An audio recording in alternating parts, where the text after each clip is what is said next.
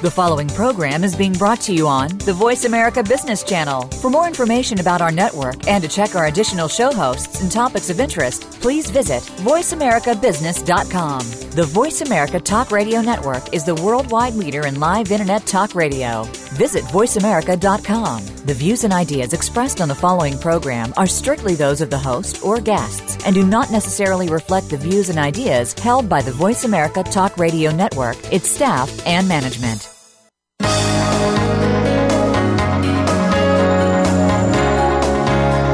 Welcome to Leadership Development News, profiles and practices of top performers.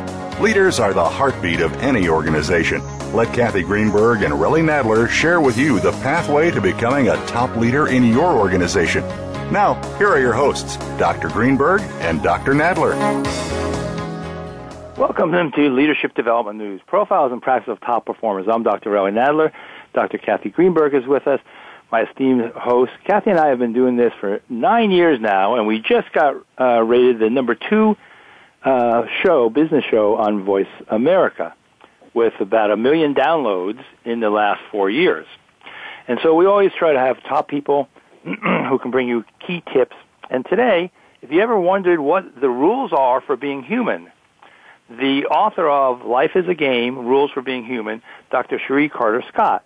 She's a Master Certified Coach. She's an OD consultant to Fortune 500 companies. She's a lecturer, talk show host. She has a coaching school where she trains coaches. She's been seen on The Today Show, CNN, Oprah Winfrey, and dozens of TV and radio and print interviews.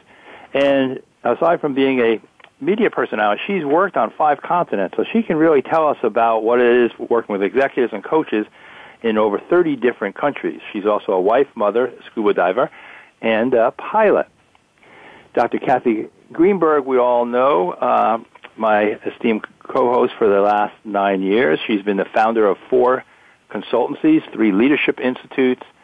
She has been called the First Lady of Happiness. She has a free app called Your Happiness Now, and her latest book, Fearless Leaders, Sharpen Your Focus, is available on Amazon. It highlights her work with special forces, sports athletes, global executives, and you can get more information at fearlessleadersquiz.com. Kathy, welcome. Thanks, Relly. It's going to be an exciting show for sure, and we have much to learn from our guest today, Chérie Carter-Scott. But before we get started, let me welcome my co-host for 9 years and somebody who I rank number 1 in my life as a coach, and that's Dr. Relly Nadler. And Dr. Nadler's newest top-ranked book, Leading with Emotional Intelligence, provides hundreds of tools and strategies to develop star performers across industries. And his Leadership Keys Field Guide is only one of many free bonuses you can get that are available on Amazon, and you can also get his free ebook, his free iApp along with his book, Leadership Keys, with videos that you can find at your app store. And don't forget that Relly is a blogger at Psychology Today. He has over 100,000 reads, and you can get so many exciting resources from Relly if you go to EI Central, that's EI Central, and just text EI Central to 38470, that's EI Central to 38470, or visit him at TrueNorthLeadership.com, and you'll find many tips, tools, and wonderful resources from his book, Leading with Emotional Intelligence. And don't forget, get his field guide, Leadership Keys. So, Relly, let's talk about our guest today. If we have missed anything that we'd like our audience to know. And if not, let's get going. Yeah, we'll get going. So, Chérie Carter-Scott, I've known for many years. We've shared some clients over the years. A wonderful woman. Aside from her book, Life is a Game, These Are the Rules, she also has If Love is a Game, These Are the Rules. If Success is a Game, These Are the Rules. If High School is a Game, Here's How to Break the Rules. The Gift of Motherhood, 10 Truths of Every Mother Should Know. And she has the MMS Institute, that is an international coach training institute. So, Cherie, welcome. Thank you. It's great to be here. Yeah, thanks so much. You know, one of the questions we always ask is, you've got, such a great career over the years. Who's been some of your key influences? Oh, the list could go on, but I'll tell you some of the key ones. My mentor, friend, and colleague in OD, Warren Bennis, has been a tremendous influence on my life. He was a mentor to me and also kind of helped me along at various different junctions and phases of my life when I was kind of considering, is it OD or is it coaching or is it training coaches or is it all the above? What exactly am I doing? And Warren was always there with a helping hand and just a really supportive way, so I loved him dearly. And then there was Willis Harmon, who was the head of the Institute of Noetic Sciences, and he was another really key person in my life who I just felt enormous affiliation and support for. And over the years, there are lots of different people, men and women, in various different locations and places. But I think I'm just very blessed in my life. And Cherie, it's 6 degrees of separation, or as my friend Monsignor Mannion, who worked with Mother Teresa, likes to say, coincidence is God's way of remaining anonymous. I knew you through Warren. Warren was one of my mentors for over 30 years. Yes, and so I knew of you through him. So it's a blessing that we get to meet, even though it's after his passing. So let me ask you, given that great introduction from the universe to both of us, what are the 10 rules for being human, and how do you define them? Okay, so I'll just go through the 10 rules, which were delivered to me in 1974, kind of in a moment. The first rule about being human is that you'll receive a body. Now, you may like it or hate it, but it is your body, and you have to come to terms with it in whatever phase of evolution that happens to be. Rule number 2 is you'll be presented with lessons. You may like the lessons or fight with the lessons, but they're your lessons that you're to learn this lifetime. Rule number 3 is there are no mistakes, only lessons. And some people think of mistakes, but once you learn them and you steer away from them, you don't have to become a negaholic. You can actually just learn the lesson and not beat yourself up for not being perfect. Rule number 4 is a lesson is repeated until learned. And I could repeat that a few times for some people because they say, well, I am a number 4. I'm always repeating the same old lessons over and over again, and I don't seem to learn them. Rule number 5 is learning does not end. There is no point in life when the learning stops. At every phase, there is something to be learned. Rule number 6 is there is no better than here. And when you get to there, it becomes a new here because the T comes off and it becomes a new here, and then you have a whole new set of theirs. So it's the distraction that there's a better place than where we are. Where we are is where we happen to be, and if we learn the lessons that are associated with where we are, we can then move on and be wherever we want to be. Rule number 7 is others are only mirrors of you, which means that if you see something about another person that you judge or that you admire, it actually reflects back on you. Rule number 8, what you make of your life is up to you, is about we all have choices. And with those choices come options and consequences and opportunities, and what you make of your life is, at the end of it all, it's what you made of it. And rule number 9 is your answers lie inside of you, which means that inside of each one of us, there's a core of inner knowing. And that inner knowing is what allows us to be able to find the spiritual DNA to our life and to be able to know what's important, what's true, what's valuable, and which way we should turn, left or right, at each juncture. And rule number 10 is you will forget all of this at birth, which means that we have this opportunity when we enter the life cycle to be able to find out why we're here, what the purpose of our life is, what our lessons are that we're here to learn, and to get on with it and do it. That is miraculous.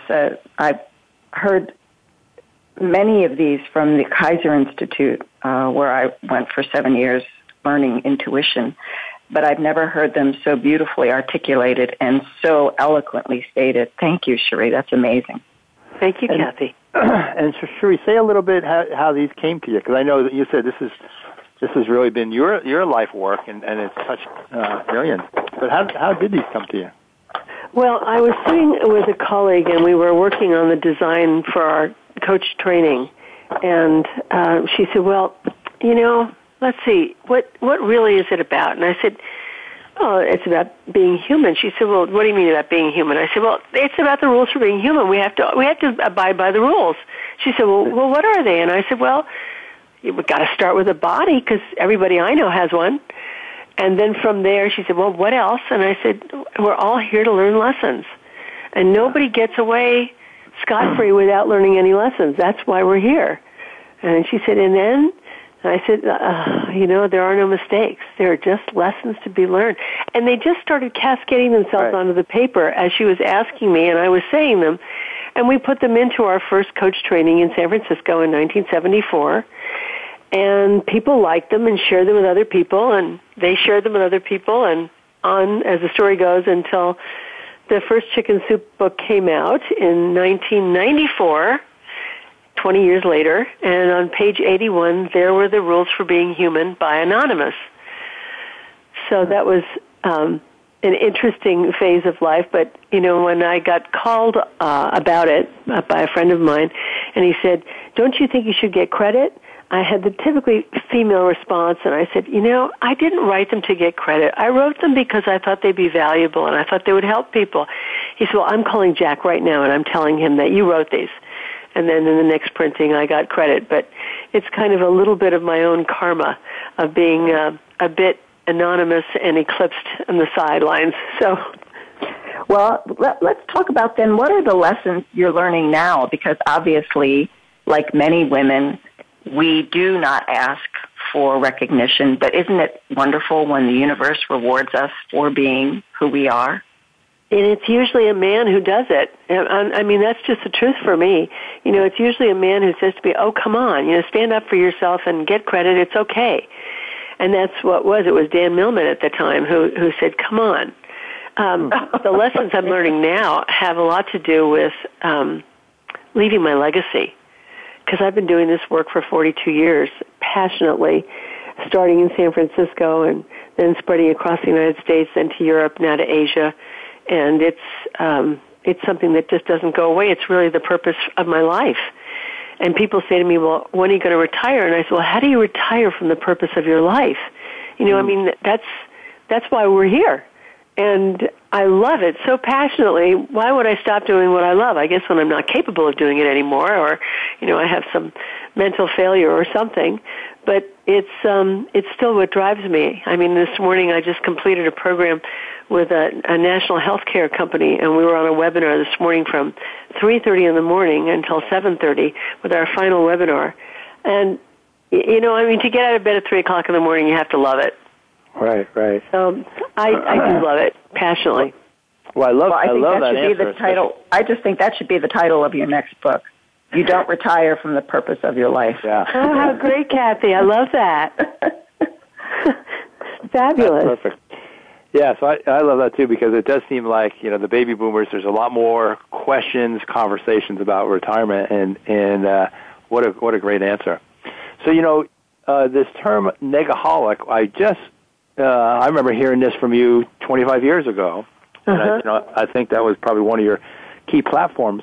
So maybe talk a little bit about, what is a negaholic and how does that kind of tie into, if it does, into some of the rules for life? Well, originally I noticed that when I was coaching people, it wasn't so difficult for them to be able to formulate the vision or the strategy.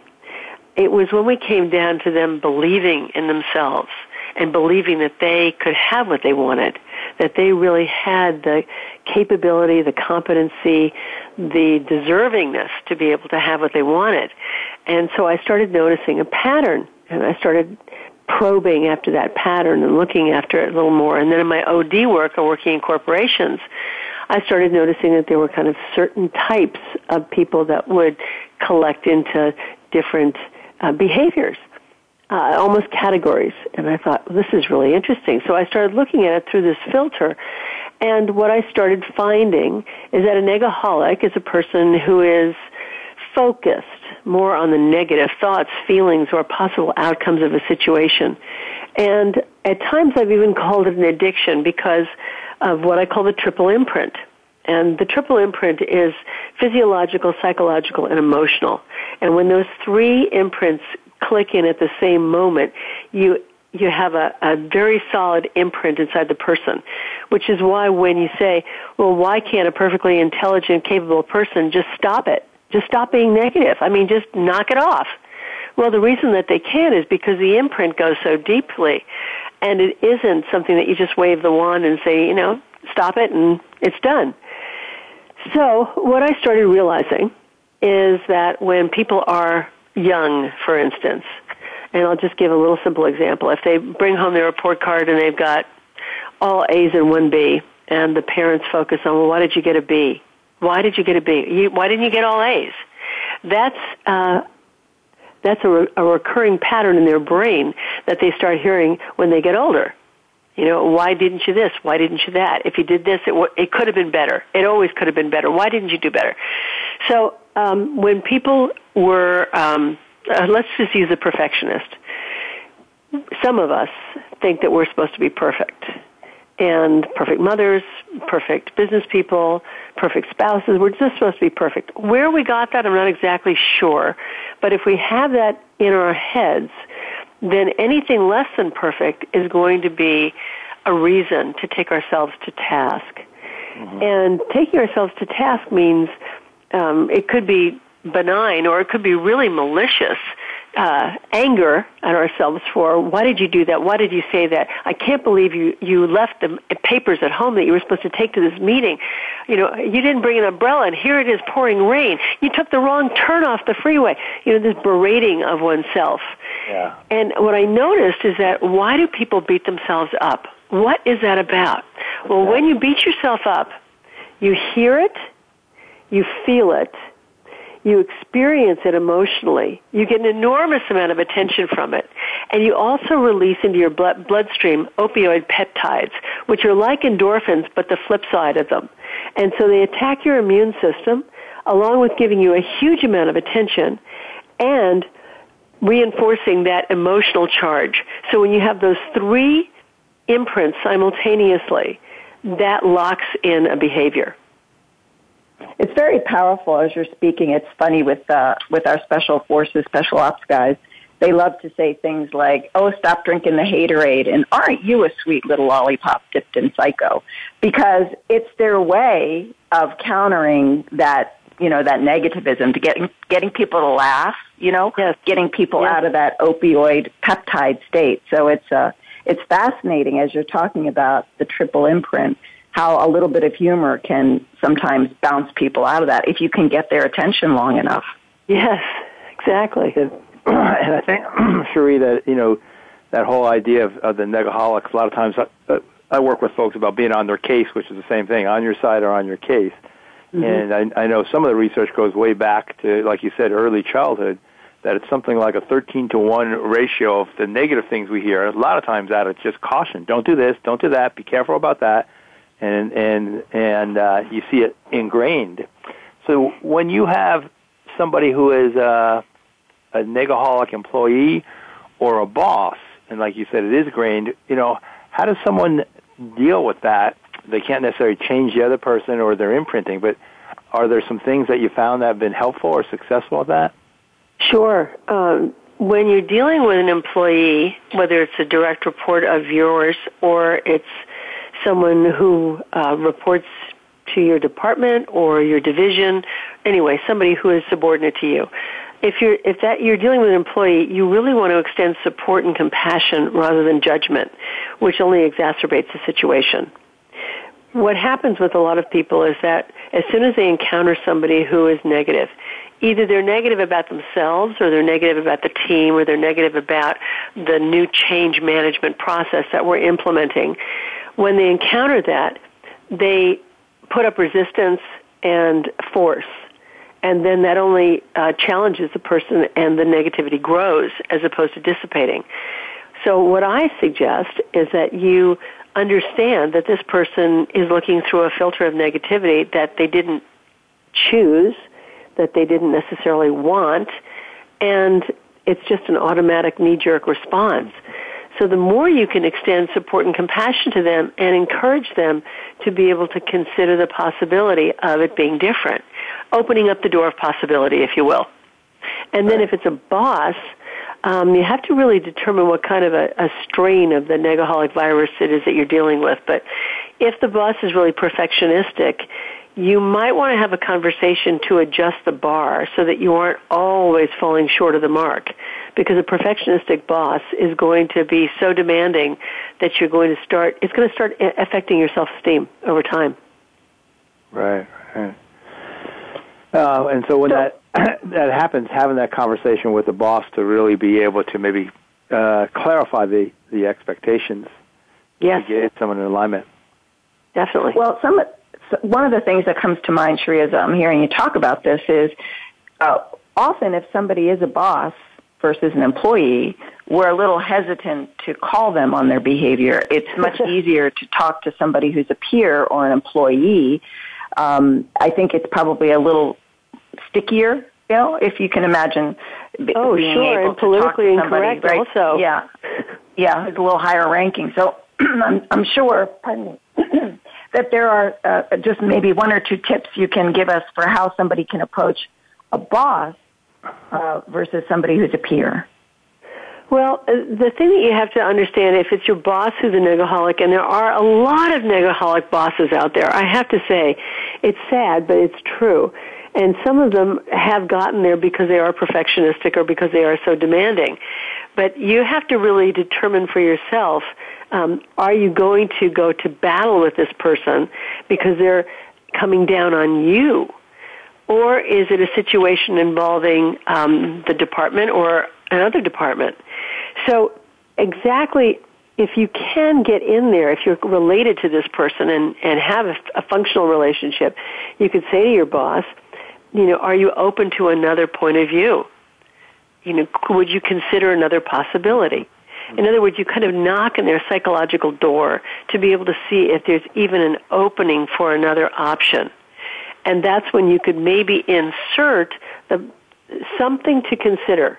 And that's how I usually say it. This is just something to consider. Maybe it won't fit with the plan or your vision, but it's just something I would like to toss out there. That's a way of not necessarily making the person lose face or by taking a big risk yourself politically in the organization. That's a good way to do it.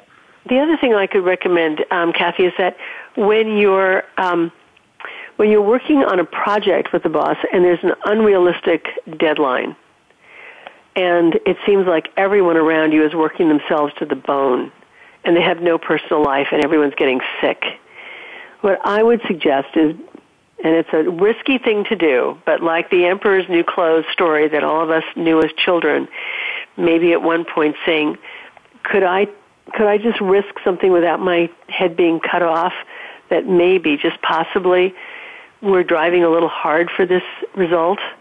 If we look around at the people here, they look like they're not so healthy right now, and maybe there's a bigger purpose involved here than us all just getting sick. And I did that just last week with a corporation I was working with, and people, dead silence, absolute dead silence. I said, I know I'm not supposed to say this, nobody is, but if I hear you all, you're stressed, you're burned out, you're getting sick, you have no time with your families, and you're absolutely sacrificing yourself for the company. Is that what you want to be doing? Yep, that moral courage is very important for us. So we're going to take a quick break, so hold that thought. Don't go away. You're listening to Leadership Development News.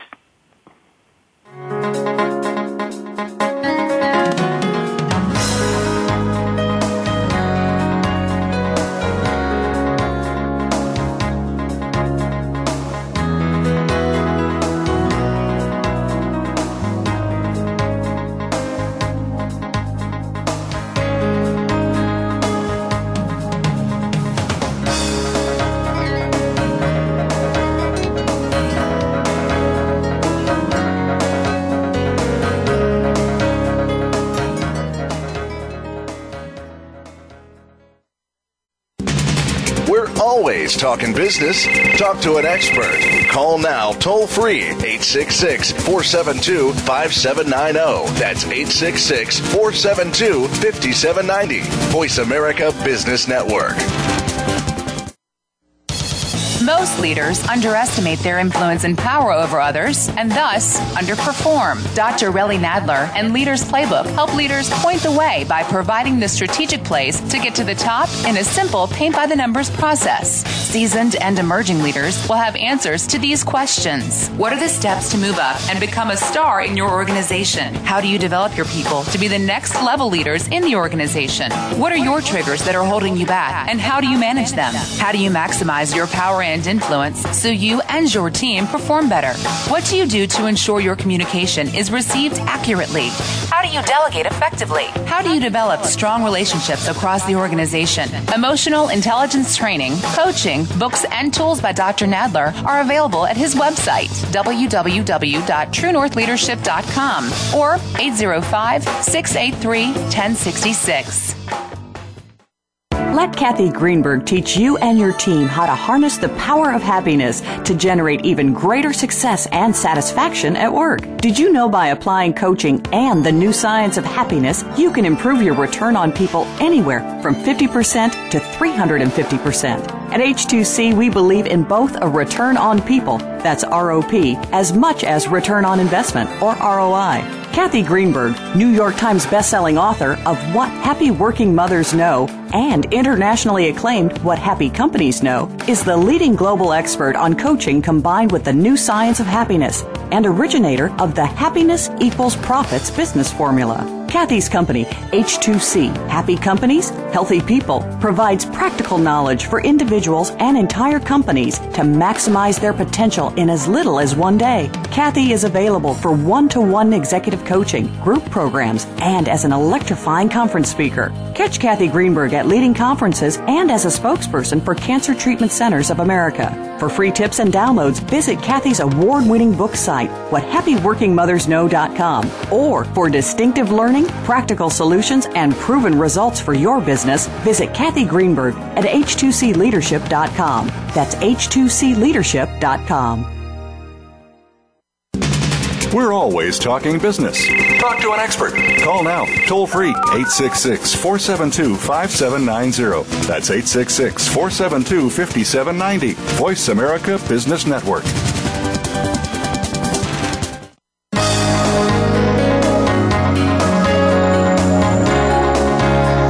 Listening to Leadership Development News, profiles and practices of top performers with your hosts, Dr. Kathy Greenberg and Relly Nadler.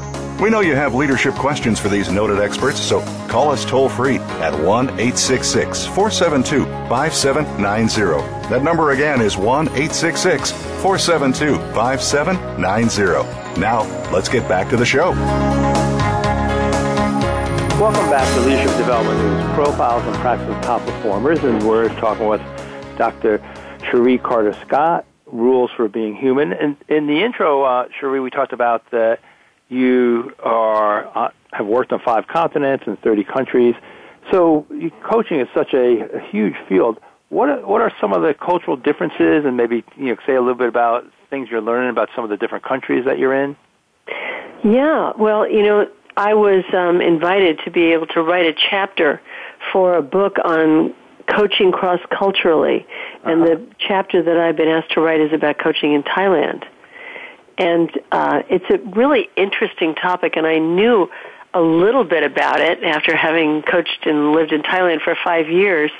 But actually going into the research on the subject, I learned so much more because I wanted the chapter to be as thorough as it could possibly be. I'll give you one little example. There's a thing called greng jai, and this is a Thai expression, and it means we help each other out. We take care of each other. We don't make each other uncomfortable, and we don't confront each other. So what I noticed in training coaches in Thailand is that at times they would not ask the powerful questions. Mm-hmm. And they wouldn't ask the powerful questions because of greng jai. And so it became part of our training to address greng jai, which is just one of those things that you learn going along. Now, are you doing Grang Jai in this session? Well, stop it. Put Grang Jai aside and connect with the person and ask the powerful question that you want to ask that's right on the tip of your tongue, but you don't dare ask. So that's just one of the examples of some of the challenges that you come up against. Another thing that's in alignment with coaching is called Nam Jai, and Nam Jai is water from the heart, which is kindness. And kindness is basic, kind of the fundamental stage before you get to empathy, and empathy is called Henjai, which means looking into the heart. So these are just different phrases, and they're the way the Thai people represent a lot of their expressions is with the use of the word Jai, which means heart. So when we're teaching coaching, we'll say you're going to use that looking into the heart because that's the empathy. You're going to use the kindness because it is kind being a coach. But you really have to set aside the Grang Jai because at times you're going to have to say the uncomfortable thing and ask the really important, powerful question. That's amazing. Yeah, that's really great. So say a little bit about your institute, where you're based, and then some of the different countries, and I know it's a ICF Training Institute, right? Yes. What does the program look like? Well, you may or may not know this really. I don't know if we ever had this conversation, but when I first designed our coaching training, it was in San Francisco in 1974, and I had some volunteers who were kind of like guinea pigs who said, well, I'll let you experiment on me to see if you can produce the results. And then in 1975, we launched our very first coach training, which was 6 months long. And that was, as you know, a couple decades before ICF came into existence. Right. So we started in San Francisco, and then we spread nationally. And then in 88, we went to Europe. And then in 2010, we spread to Asia. So right now we're doing trainings in the U.S. and the Netherlands, Thailand, Hungary, Vietnam, Singapore, and in the planning stages, India, Germany, and China. Wow. That's incredible. And it's basically you and Lynn, your sister, and do you also have yes. Other instructors or coaches? Oh, yes, we do. We have licensees, we have instructors, we have coaches, and ICF has made it really easy for us because having affiliates or licensees who are PCCs makes it an awful lot easier because they do the vetting for us. Uh-huh. So if we find someone in a country, like for instance Judith, who is our PCC in Budapest, she's an experienced coach. She has a lot of years under her belt, and she's an HR professional, knows everybody in Budapest. And what she was looking for was a curriculum. And she found us, and she loved our curriculum, and it was just like a marriage made in heaven, We had the missing piece to her puzzle, and we supported her in making that happen. That's huge. So tell us a little bit about some of the challenges that you encounter in some of these trainings. You just talked about the language and the use of language in Thailand, which I assume would also spread to places where we work as well, Singapore and India. Tell me about some of the things that you're thinking might be challenges right now in terms of culture, in terms of history. I mean, I'm thinking of countries, for example, in Lithuania, the Latvian countries, just as an example, where words like collaboration and coaching, in many instances, can have a negative connotation. Well, you know this, Kathy, from your experience, but 2 weeks ago I was in India doing 5 different programs in both northern and southern India, and the thing that has really fascinated me about India, and it's, I've gone there now a bunch of different times, is that 3 years ago when I was there, we were really exposed to prearranged marriages. And my husband was so fascinated with this. He said, well, how many are prearranged and how many are love marriages and how many? He was just fascinated. And everybody we'd meet, he'd ask them, are you married? Was it a love marriage or was it prearranged? Or he just wanted to know, what's the deal? Well, what we found is that just recently, and in the last 10 years or so, that India is coming around to a point of choice, of allowing people and encouraging people to make choices as opposed to being, prearranged everything. No, I understand exactly what you're talking about, that people are being given an opportunity to make choices between a love marriage and an arranged marriage. So the challenge then for the coaches, or the challenge then for the individuals having to make these choices, there's something here that you're seeing that's distinguishable? Yes, because what's happening is that there's a tradition that goes back centuries of the way we do things. And then, because of the rise of the nuclear family in India and the rise of modernism, people are starting to see that their history may come to bear on their present choices, but actually they're preferring the modernism that comes from the West, and they like to be able to make their own choices. So when we were meeting with people this last 2 weeks ago, people were saying over and over again, you don't know how quickly India is changing. You know, how quickly. And we're saying, okay, so tell us, we have more coaches in India today than you have in the United States of America.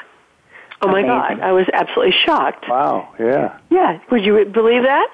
No. They said there are more ICF coaches in India today than anywhere else in the world. So there's this explosion happening in India, and you can't actually teach coaching unless somebody understands the concept of choice. You know, it's so fundamental to the process. Right. You have to be able to have the person have some deep experience of what choosing means. Well, looking at what's happening there and how quickly things are changing, it's remarkable. It's as if it's not like a behemoth that's moving slowly over time. It's like the flash that's just happening overnight. Wow, that's incredible. Just to hear that.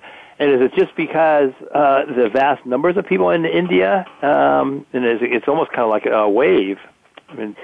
Yeah, well, it's caught on, and because for instance, some of the companies that I work for over there, one company was doing a diversity initiative, and so we were talking to them about our plan, and I had coached several of the executives there, and so they chose to do our virtual training and have it available for their employees.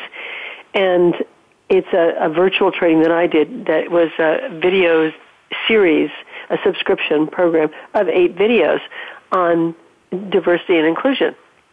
And they loved it. They were really excited by it. Now, when I heard, which I was kind of clueless about the numbers, I said, well, how many employees do you have?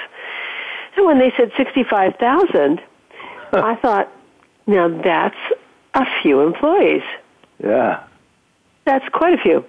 And when they started saying, well, yes, we make coaching available to our employees, well, what's the criteria?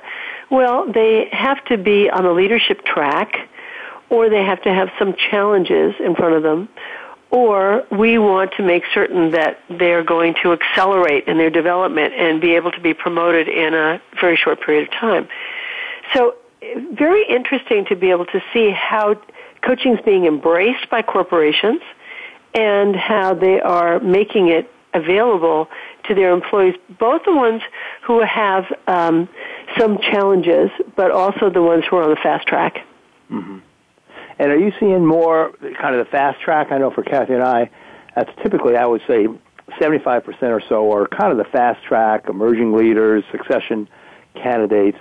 About 25%, at least in my practice, are more the, they got rough edges and more development. What are you seeing in the corporations? I think that would be a very fair estimate. Yeah. I've come across something really interesting lately, and I don't know if you've encountered this, but it started in India, and then it's in Thailand, then it's just kind of everywhere I look now. It started with a client who said he was supposed to, he's a scientist, he's a brilliant person, but he's not a people person. Okay, right. Classic coaching example. Yep. So I started talking to him about, well, what is your objective? What do we want to accomplish in our coaching together? And he said, well, I've been told I need to become a people person. And I said, okay, what does that mean to you? We started exploring what that meant. And then at one point I said to him, I said, so what are some of the behaviors that you have been told that you need to exhibit to be able to show or demonstrate that you are a people person? And he said, well, start with smiling. Smiling. Hey, tell me about smiling. He said, well, I don't smile. I said, on purpose? He said, no, I just don't smile. Well, this is very interesting to me because I smile pretty easily and readily, and I just had never come across somebody who didn't smile. I mean, never smiles. So I thought, well, this is really fascinating. What is this here for me to learn? And what I started discovering is that the more intense somebody is, the more serious and credible they are, the more they want to appear significant and be taken seriously, the less they'll smile. Right. And that's very true. That's very true. We find that in the Special Operations Forces. That's one of the things that we have to work on immediately is affect. Because when you're empathetic, and if you're empathetic in the wrong place, you can get yourself killed. Yeah. So it's interesting how smiling implies seriousness, and I don't want to be, invasive or say things that are not PC. But in corporate America, women are expected to smile, and if not, you are considered to be unfriendly. And I believe they call it resting bitch face. It's like you cannot get away with being just serious. You have to have the smiling along with the seriousness. So it's interesting that you're coming across this in a cultural way. I also think definitely. The psychological side that people project all the wrong things on someone who's not, like that blank face, who's not putting anything out, then everybody projects all the wrong things. Like you said earlier, Cherie, about a mirror, people think, oh, they don't like what I'm saying, or they're angry at me, or they think I'm an idiot, and the person may just be looking at them, and not doing all the social cues, smiling, nodding heads. It's so simple, but I think that happens so fast. Yeah, it's a very interesting thing, and I found it in India. I found it then in Thailand with an Australian who was working in an American company in Thailand, and he said to me, just completely unrelated to the India situation, he said, my employees have been telling me that I don't smile enough. I thought, what is going on here? It's kind of like coming at me from all sides. Yeah. Do I not smile enough? And he said that he was so unaware of that because he was just focused on getting the job done and, a little scowl in his brow and head down, just leaning forward, moving at a quick pace, but really unaware of how he was coming across to people around him. And in Thailand, now this is something you might not know, there are 13 different types of smiles. Huh. And it's one of the parts of my chapter of my book, but there are smiles for everything. And some are sincere and some are not sincere, but it's called the land of smiles. That's fascinating, yeah. And each one has a different response or meaning. Yeah. Well, the thing I want to know is what else did this person say needed to be done in order to become a people person? So smiling was one. There were... Okay, so it went a little bit deeper in that he is an introvert in an extremely extroverted culture. And so working there during the daytime, it would take a lot out of him. But then he'd have to go to networking meetings in the evenings as well. And what we discovered is that he's also a highly sensitive person. Right. An HSP. What did you say? What was the last name? You're familiar with highly sensitive person? Yeah. Yes. Yep. Yeah, so he's also a highly sensitive person. And when I suggested to him, I said, there's something that you might want to take a look at. And he read the book and he said, thank you so much for letting me feel like I am normal. I never could figure out what was wrong with me. And now I know I'm highly sensitive. I'm highly sensitive to lights and to noise and to sounds and to, energy. And here's a scientist who has declared that he is a highly sensitive person. We have that, and then being an introvert also. So and just being able to, be accepted. So there's so much about just, I think, in your work and what we do, kind of accepting who you are and your strengths, and that sometimes just naming it, they go, oh, okay, now I'm released. This is kind of normal. Yeah, exactly. It's really fascinating to me to be able to see all the different facets of what it means to be a people person. He has to get out there. He has to be more interested in his people. Oh, this is one of my latest ones. He said to me in this last session that we had about a week ago or so, he said, I'm supposed to galvanize my people towards loyalty, my team towards loyalty. He said, I don't have a clue what that means. I mean, they're either loyal or they're not. And I said, well, what have you done in the past? And what do you do? Well, the bottom line was, he said that he's a loyal person and he's never had to be managed by anybody, so he doesn't really manage his team. He just expects them to do their work and hope it works out. But he doesn't manage them. He doesn't interact with them. He doesn't reach out to them. He just expects them to do their job, which is exactly what he does. So he's projecting onto his team the exact behaviors that are true for him but not true for them. Yeah. Well, that's so beautiful. Not surprising. Cherie, a lot of times I'll say to folks, if you only do what you do, and you project on everybody else, you're only going to be 50%, successful. Not everybody's like you, but I think that's kind of where that awareness is so critical. That wait, not everybody does things like I do, and how do I appreciate the diversity and the differences? Yeah, it's so interesting to be able to get into those little cross-cultural nuances between people. So, Cherie, how can people get in touch with you? Well, they can go to my website, which the simple one is www.drcherie.com, Cherie. Yes, say that again. Dr. Dr. Cherie, Cherie.com. Great. That's the easy one, and then they can get to all the other ones across the globe as well through that one as a portal. Well, so one of the things we wanted to talk about is this coaching movie. We've had Patrick on our show a while back, and Kathy, you may remember he's the one that does the body language and stuff. But say a little bit about that. I know we talked about this, and then you're heavily involved in what's called the coaching movie.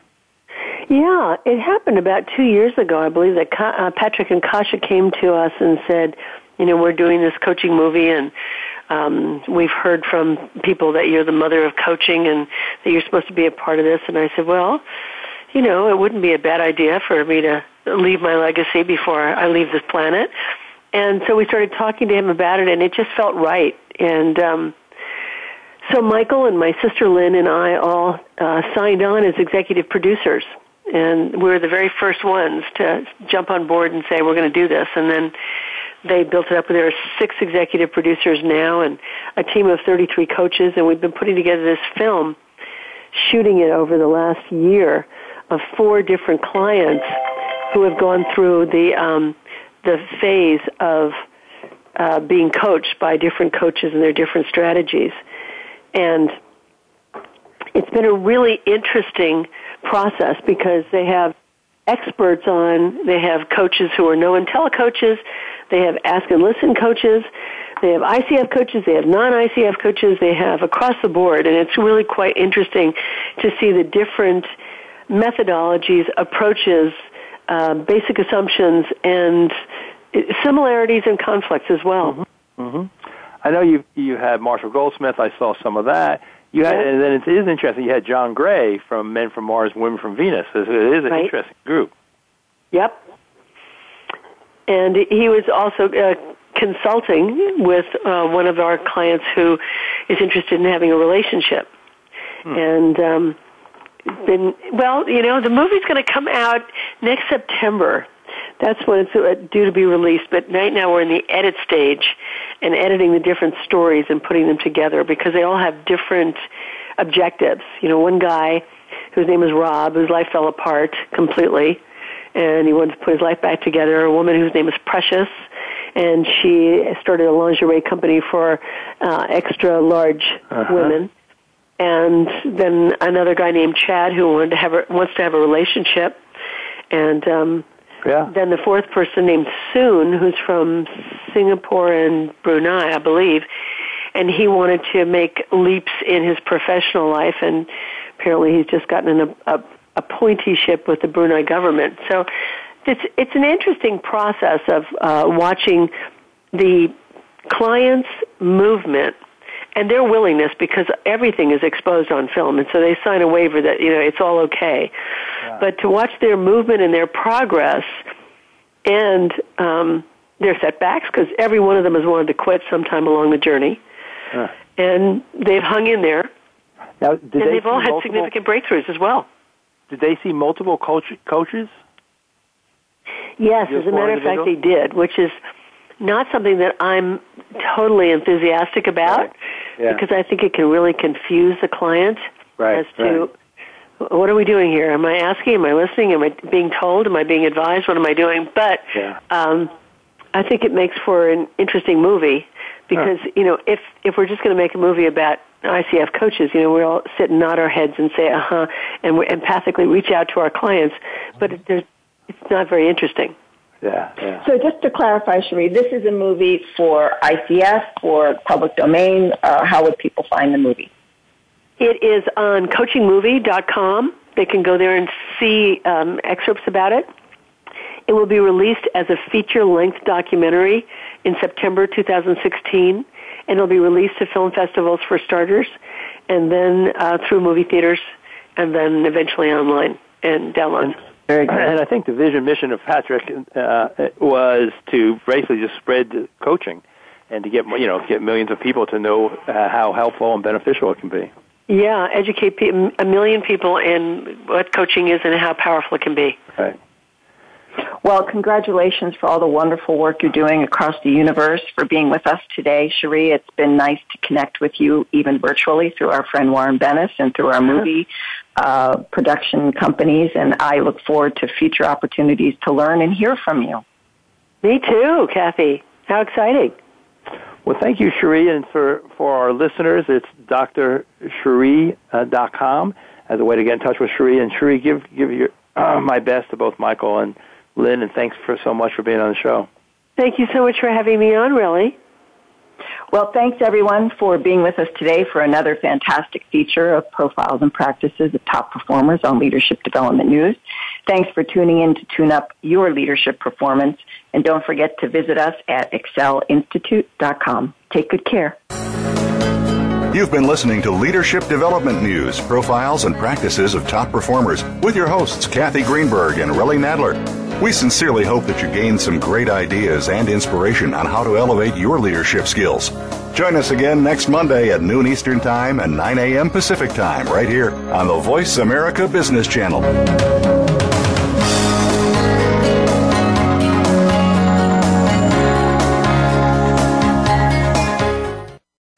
Thanks again for listening to the preceding program, brought to you on the Voice America Business Channel. For more information about our network and to check out additional show hosts and topics of interest, please visit voiceamericabusiness.com.